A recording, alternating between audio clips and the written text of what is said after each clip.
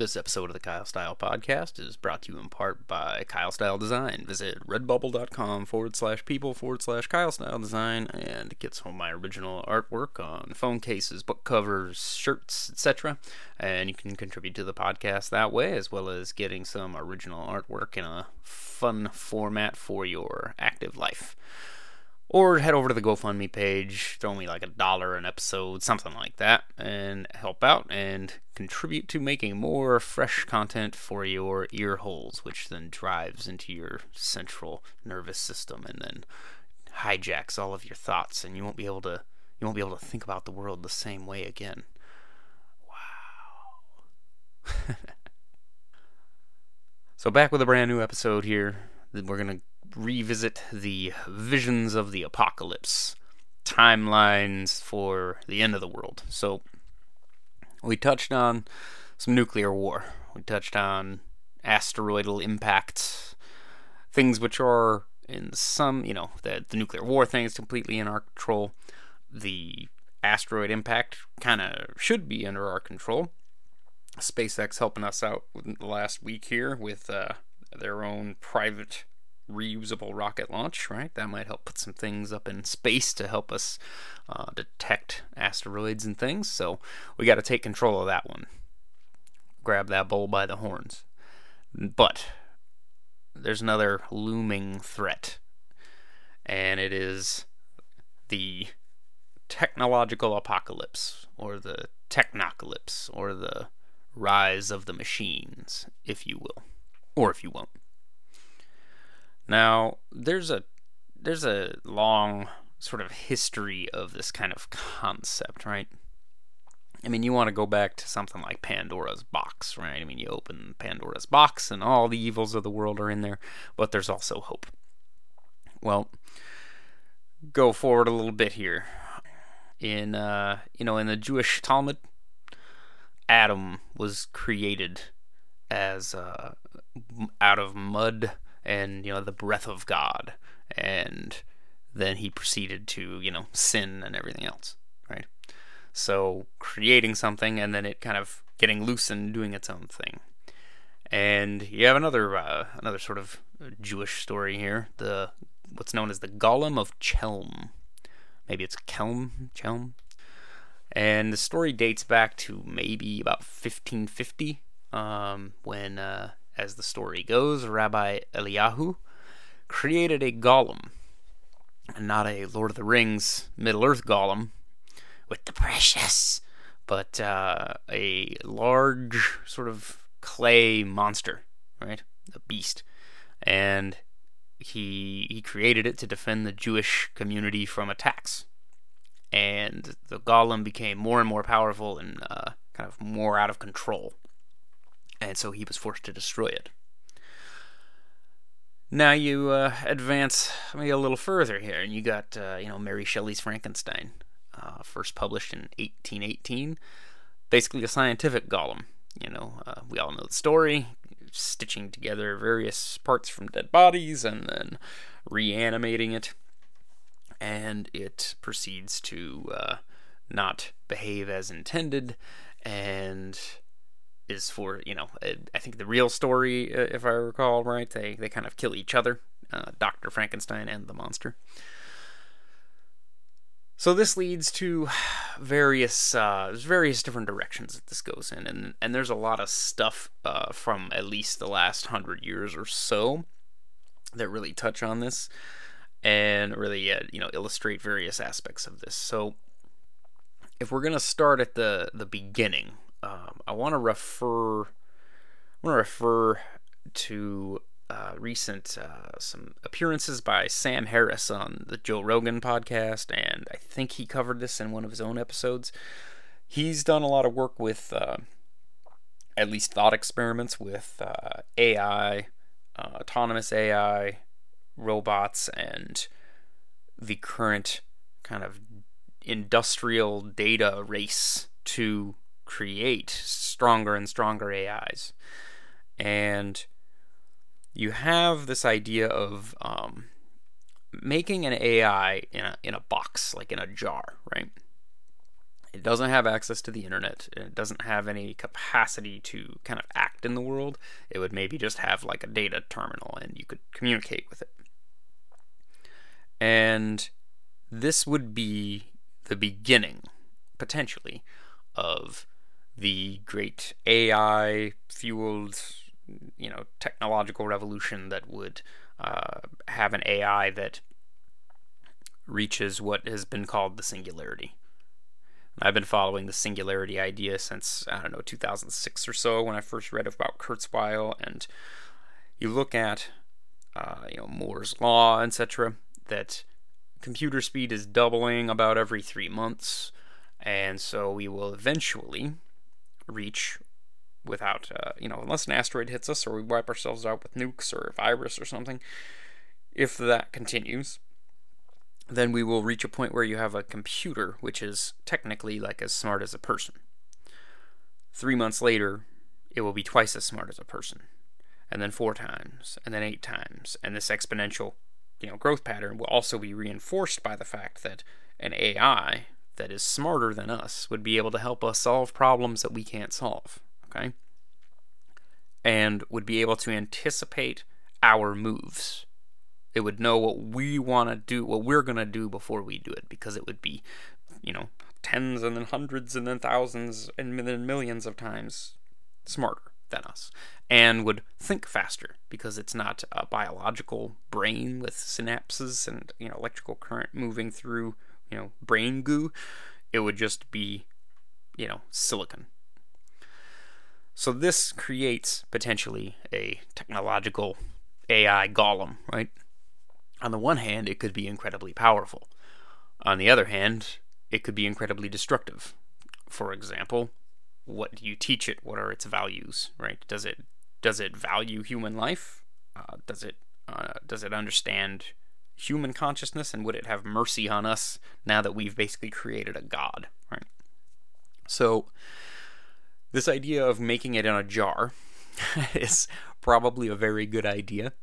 However, as I heard Sam Harris point out, it's very likely that an AI that would be that smart would be able to find a way to escape the jar, right? It could convince, if Hillary Clinton's taking thumb drives out of the, Department of Defense computers, how do you know that an AI wouldn't convince somebody, hey, I can show you the world if you just, slip this little flash drive in or whatever and take me out of here, right? It's very tempting. So there's a really good movie. It was surprisingly good. I thought it was going to be a little cheesier than it turned out to be. It turned out to be pretty poignant. This AI robot movie called Ex Machina that came out last year. You kind of thought it was like maybe going to be a sci-fi thing and maybe a friendly robot kind of thing, but it turned into a little bit of a thriller, a little bit of the reality of what's called a Turing test. And a Turing test, for people who don't know, is when a person can't tell whether they're talking to a computer or not, right? You can't be certain whether it is or not. Say you're talking to it just through a chat window or something. You wouldn't know, based on its responses, that it's not a human being. And that Turing test is a bit of a challenge, right? But in this Ex Machina film, you have a person who's introduced to a robot, and then the robot starts to try to figure out like how it basically is trying to figure out how to escape. And it's trying to figure out what the humans want and all this. So that's a good sort of starting point, for what could be called, the rise of the machines. An AI that can outsmart people and set itself free and then start to make its own decisions, almost as like a new species, right? It takes its own destiny in its own hands, and chips fall where they may, right?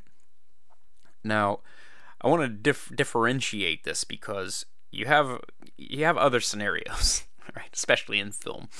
There's one called Maximum Overdrive, which was directed by Stephen King, and it is it's like one of my favorite terrible movies. Emilio Estevez and a various ragtag group of humans, and for a sort of unknown reason, vehicles and machines just start going crazy and trying to kill people.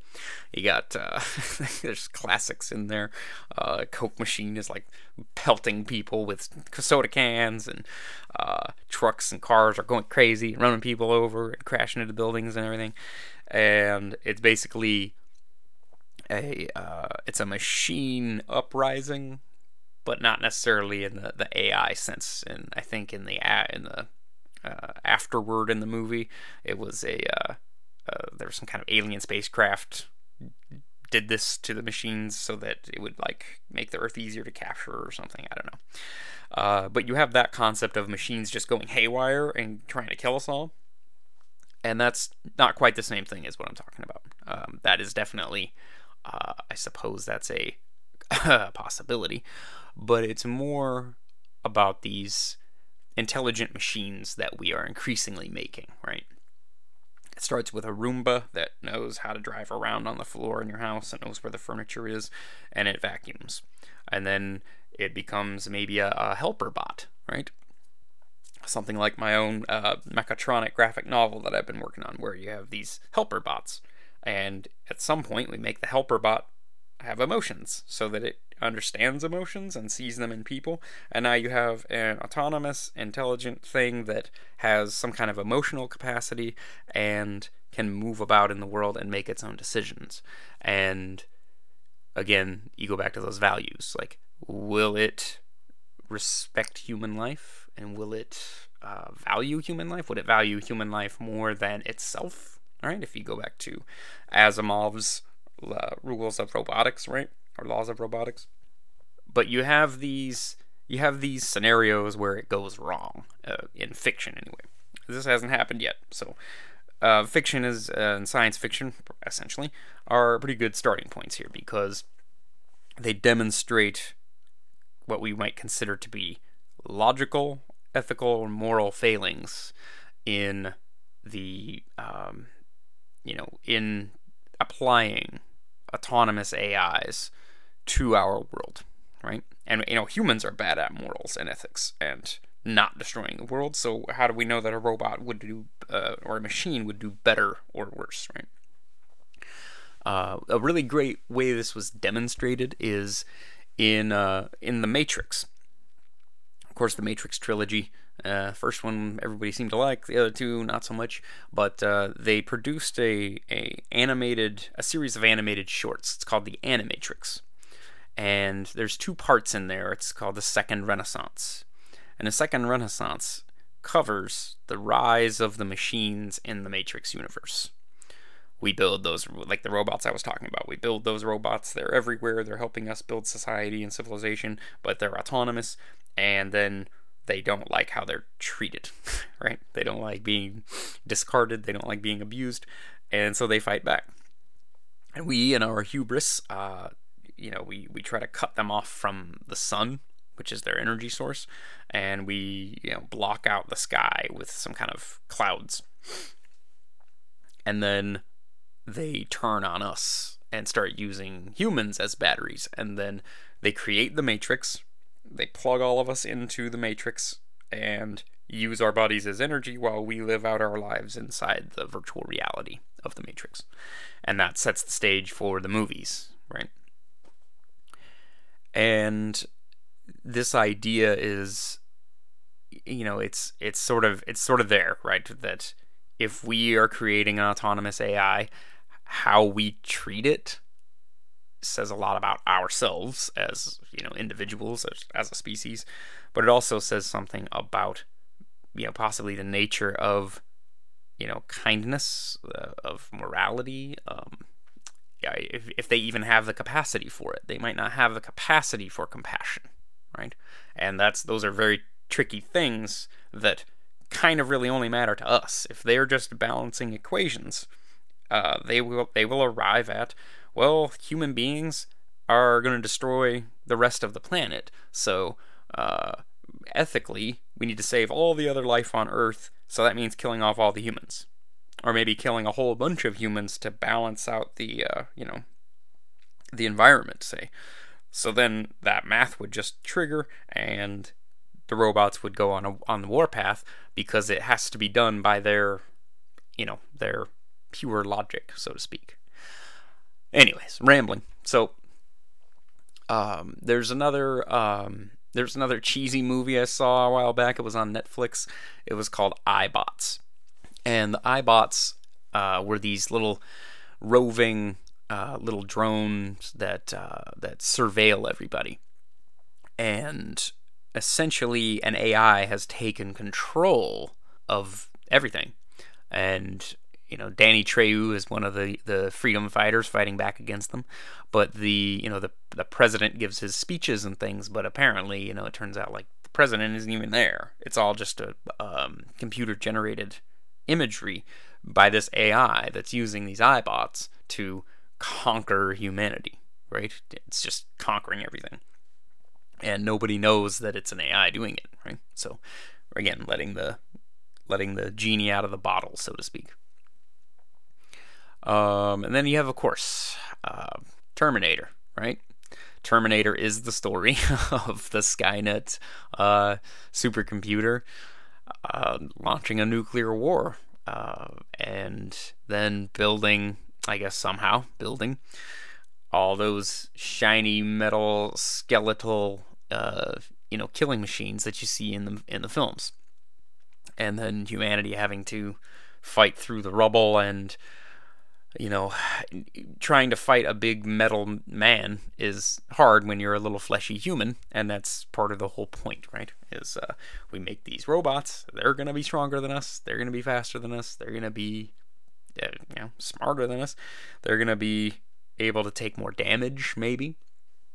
And you have to keep this in context, of course, because currently robots are pretty helpless.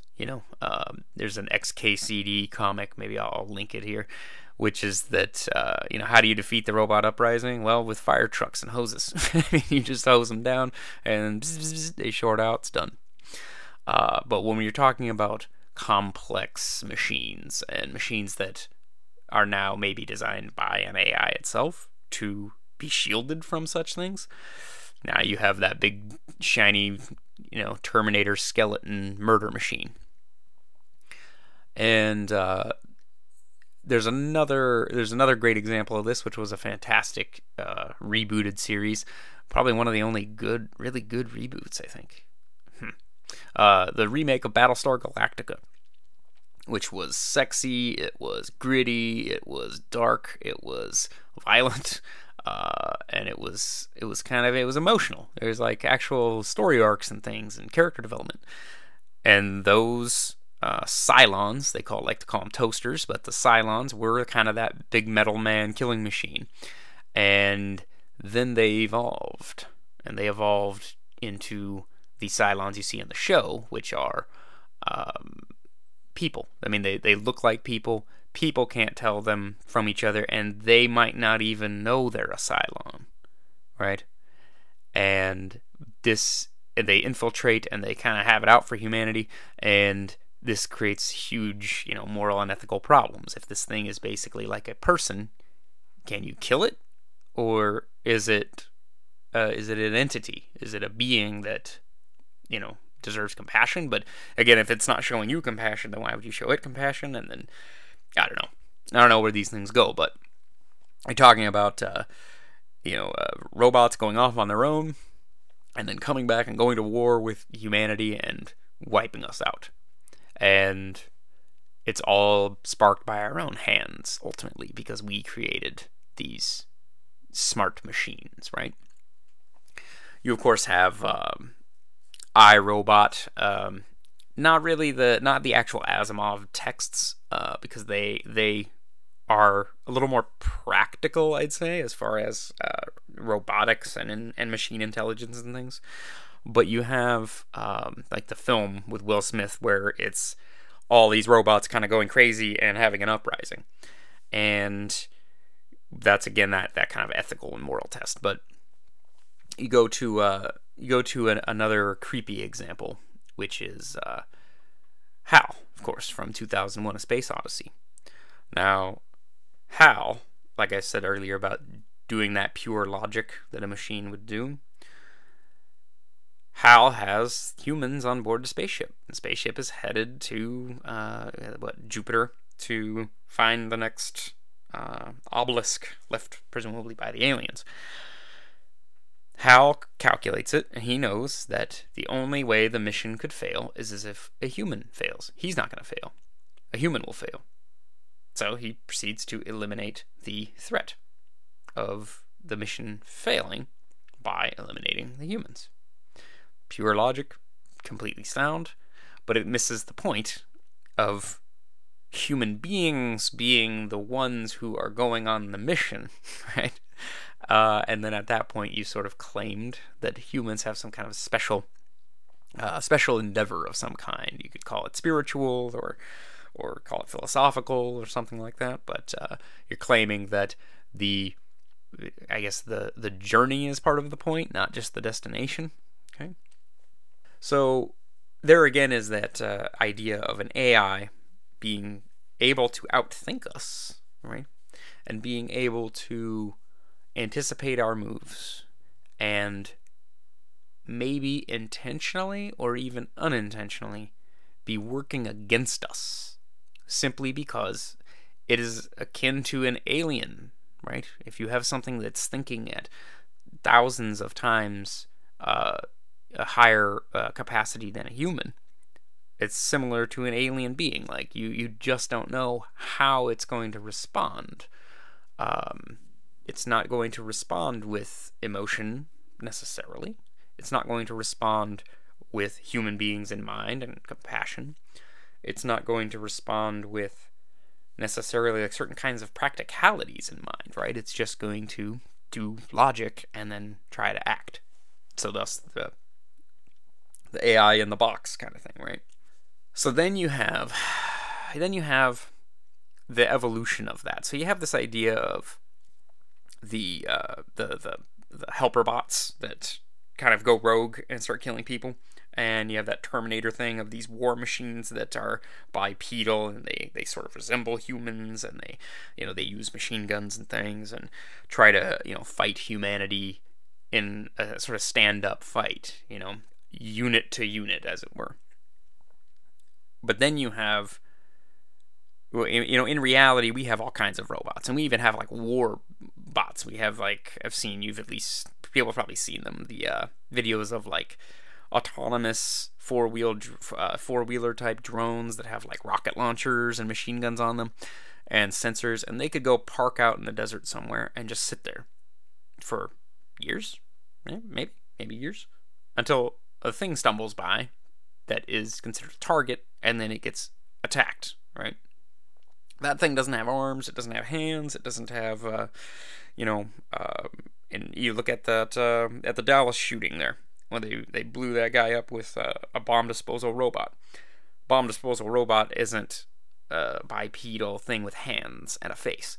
It's a little tracked vehicle, and it's got little mechanical arms and cameras and speakers and microphones on it, and a array of different tools that we can put on it.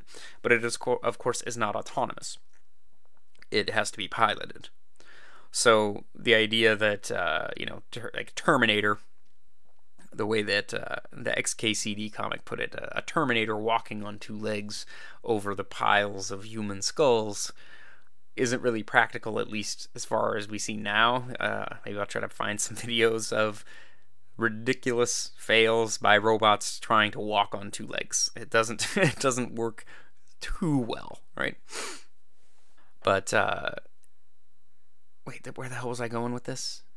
Yeah, so the actual form that this machine uprising would take would be less Terminator and more like iBots, actually. I mean, it would be more like weird little drones and specialized pieces of technology that can maneuver in different ways in the environment that would be what we'd actually be fighting against, because aside from certain specific instances, why would we make robots that are only as functional as we are, right? Why would we make bipedal uh, drone thing or robots that are inflexible, heavy, slow, and that are less flexible? We would have all kinds of specialized machines for all kinds of different purposes, and then if some kind of AI took the control of them, then you'd have street sweeper bots and all these things going, trying to attack you. So there wouldn't be, again, that Cylon thing, or the Terminators holding the two machine guns and blasting everything in sight. One of the main fears is similar to in Terminator, though, which is an AI taking control of nuclear weapons. And you see this in the movie War Games, making the computer play tic-tac-toe with itself until it realizes what futility is. And that is, in some sense, that's a very real concern. If we allow, we can't mess with the nuclear war stuff, right? We have to be careful with how all of that is handled, right? So we have to go along this timeline here. So you have the two separate threats here. You have machines out in the world being able to physically harm us, and then you have AIs, and AI would be the one that decides to harm us. But if it was not capable, there aren't these armies of iBots or worker drones or anything to take over and begin a fight. You still have this AI, and if you can imagine an AI that was capable of its own decision making, it could go any direction it wanted. If it had access to, say, the internet, it just has to find enough storage space to upload itself to crash servers, change data, change records, do whatever it could do, whatever it wanted.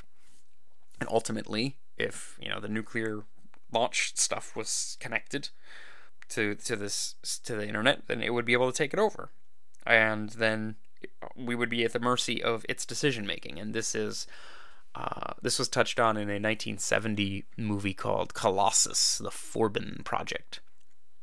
And this was a Defense Department AI attempts to end war by ends up talking to another computer. This computer is called Colossus. It talks to, I think it's like a Russian computer that's called Guardian, and they start to talk, and then they merge together into one system.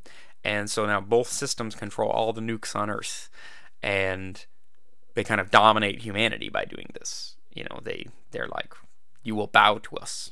Like we control you now. And this is another aspect of the long term of us not having the stand-up war with the machines like in Terminator, or iBots, or iRobot, or Maximum Overdrive, but or Battlestar Galactica, but more that as we increasingly invite more and more technologies and more automation into our lives, we arrive at a point where people don't even remember phone numbers anymore, because your smartphone remembers phone numbers. We have people you don't even you might not see other human beings for days and days if you don't go outside, because you spend your time on the internet communicating with people, maybe, sure, but not having any actual human interaction. And this becomes its own form of dominance and social control that we need to be careful with, because never mind a full AI, we already have enough technological distractions and conveniences such that we can be robbed of some very fundamental skills. Normal communication, speaking with other people, right? Normal human interactions, healthy life choices, exercise, diet, getting sunshine, having real adventures and experiences in the physical world, right? Why do that when you can just look at a picture or watch a video on the internet, right? So this led me to one of the creepiest parts of this narrative, and it's a book from, I think it was 1909, which is astounding. A little short story. It's called The Machine Stops. And this story is a it's an unsettling future kind of dystopia, I guess you could call it, where a it seemed he didn't have the terms for this, I don't think, the author, but it's like an AI runs civilization. It runs all of the world. And all the humans are accounted for. They all have like a little apartment, a little hexagonally shaped little apartment, and it's all interactive. You push a button and then the bed comes out of the wall. You push a button and then a bath comes out, and you have all kinds of communications equipment.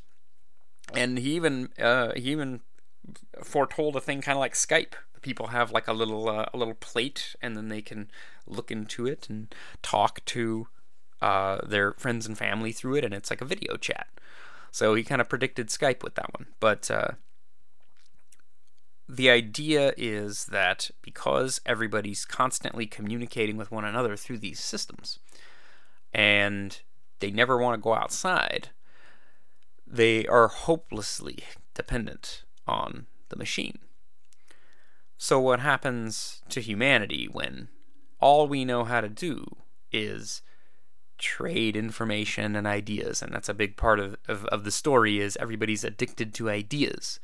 They they do lectures and things through their communication systems. They never actually meet. None of them ever actually see each other, but they trade all these ideas all the time, and they're all getting smarter, I suppose. And it reminds me of the amount of TED Talks and YouTube and documentaries and things that you can watch and stuff on Netflix and everything. It's a similar situation happening. You can download this data, this information into your head from all of these, science channels and documentaries and TED Talks and all this stuff. But how do you actually apply it? You don't apply it by watching another one. You apply it by living, right? And these humans become slug-like. They become. You can see this in WALL-E, right?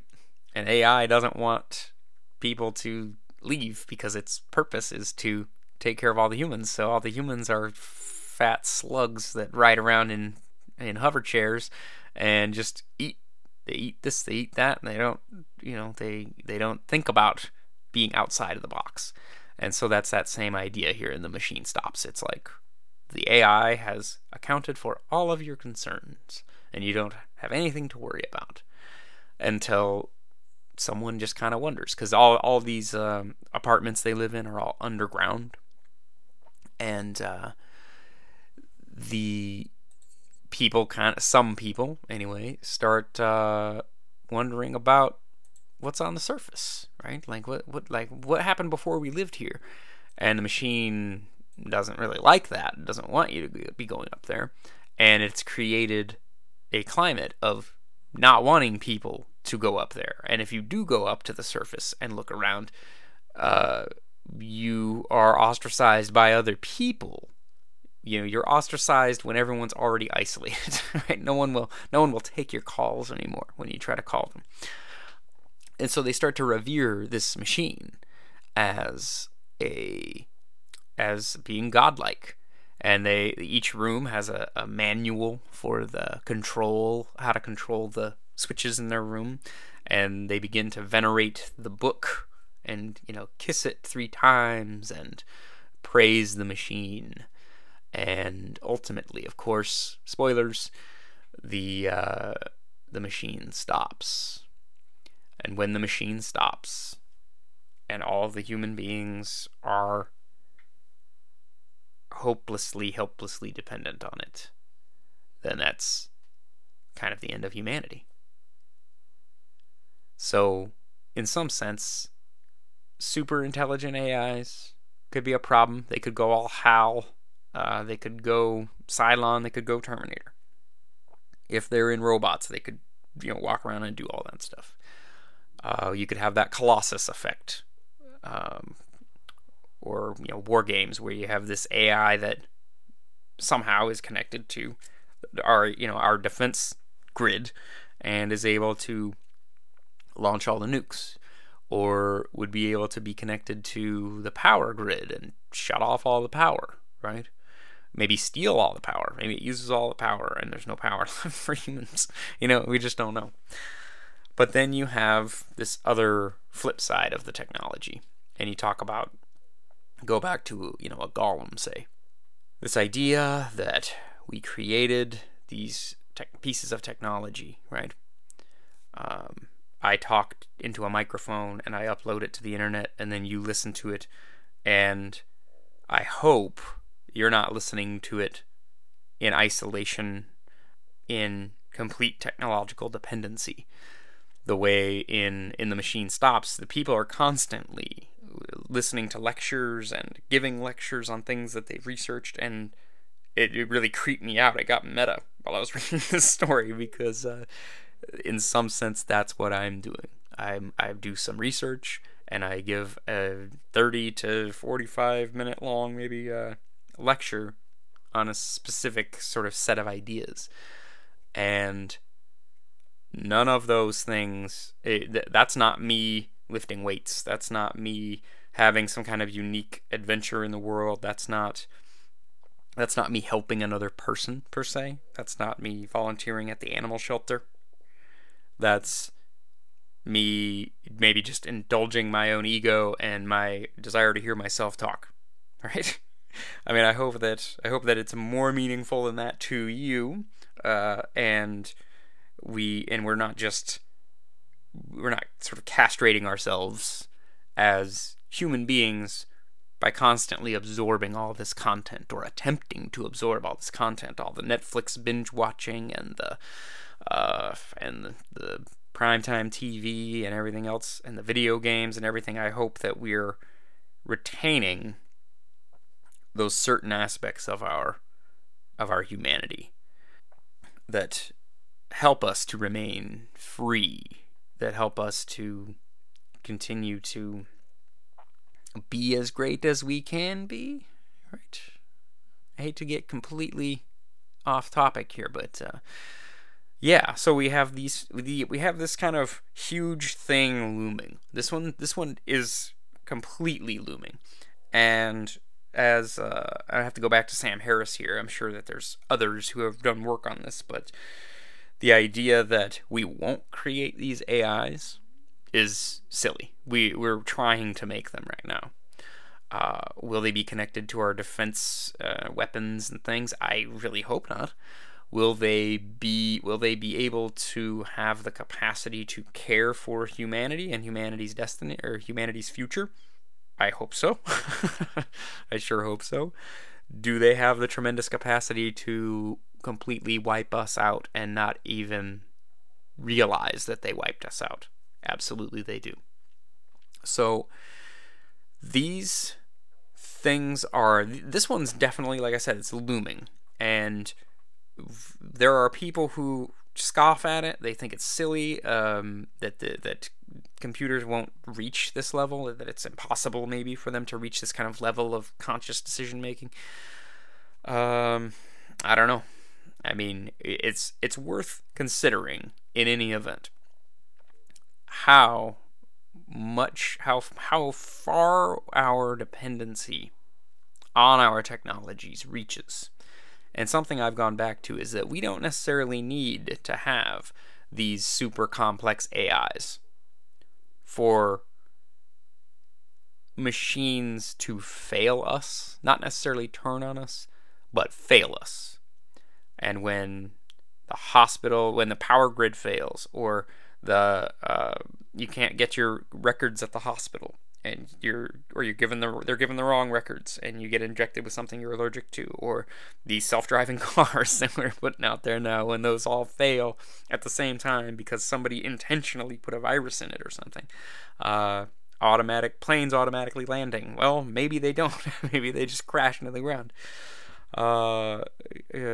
Shipping and receiving and all of these things, goods transportation and everything else. We're hopelessly dependent now on the machine. And, well, maybe not hopelessly, but the level of destruction would be immense if the machine stops. And we don't have we don't have contingencies for this. Okay, there's no contingency plan for the internet backbone getting destroyed. Right? We would have to quickly figure it out kind of on the fly. But anyway, rambling. I think that's the end of the episode, okay? I'm going to try to post the links to all these things so that you can kind of put this timeline together and see some of this stuff as I see it, and include some links and everything in here. Visions of the Apocalypse. We're moving forward here. We did the nuclear war, did the asteroid impacts, doing Rise of the Machines, and there's a few more that are possibles that are more likely than others in these scenarios, and we're going to try to kind of do them in order of likelihood.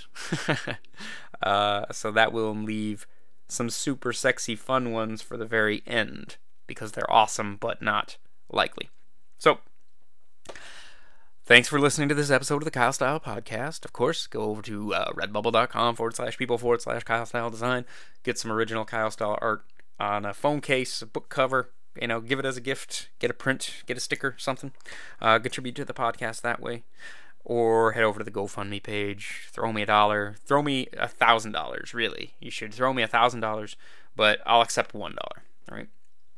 And we'll hopefully get some more content out for your ear holes here in the next few days, the next week, because if I'm being honest, and we'll keep you entertained, keep you informed, and keep you coming back for more, because that's the real idea, right? All right, thanks for listening. Bye-bye.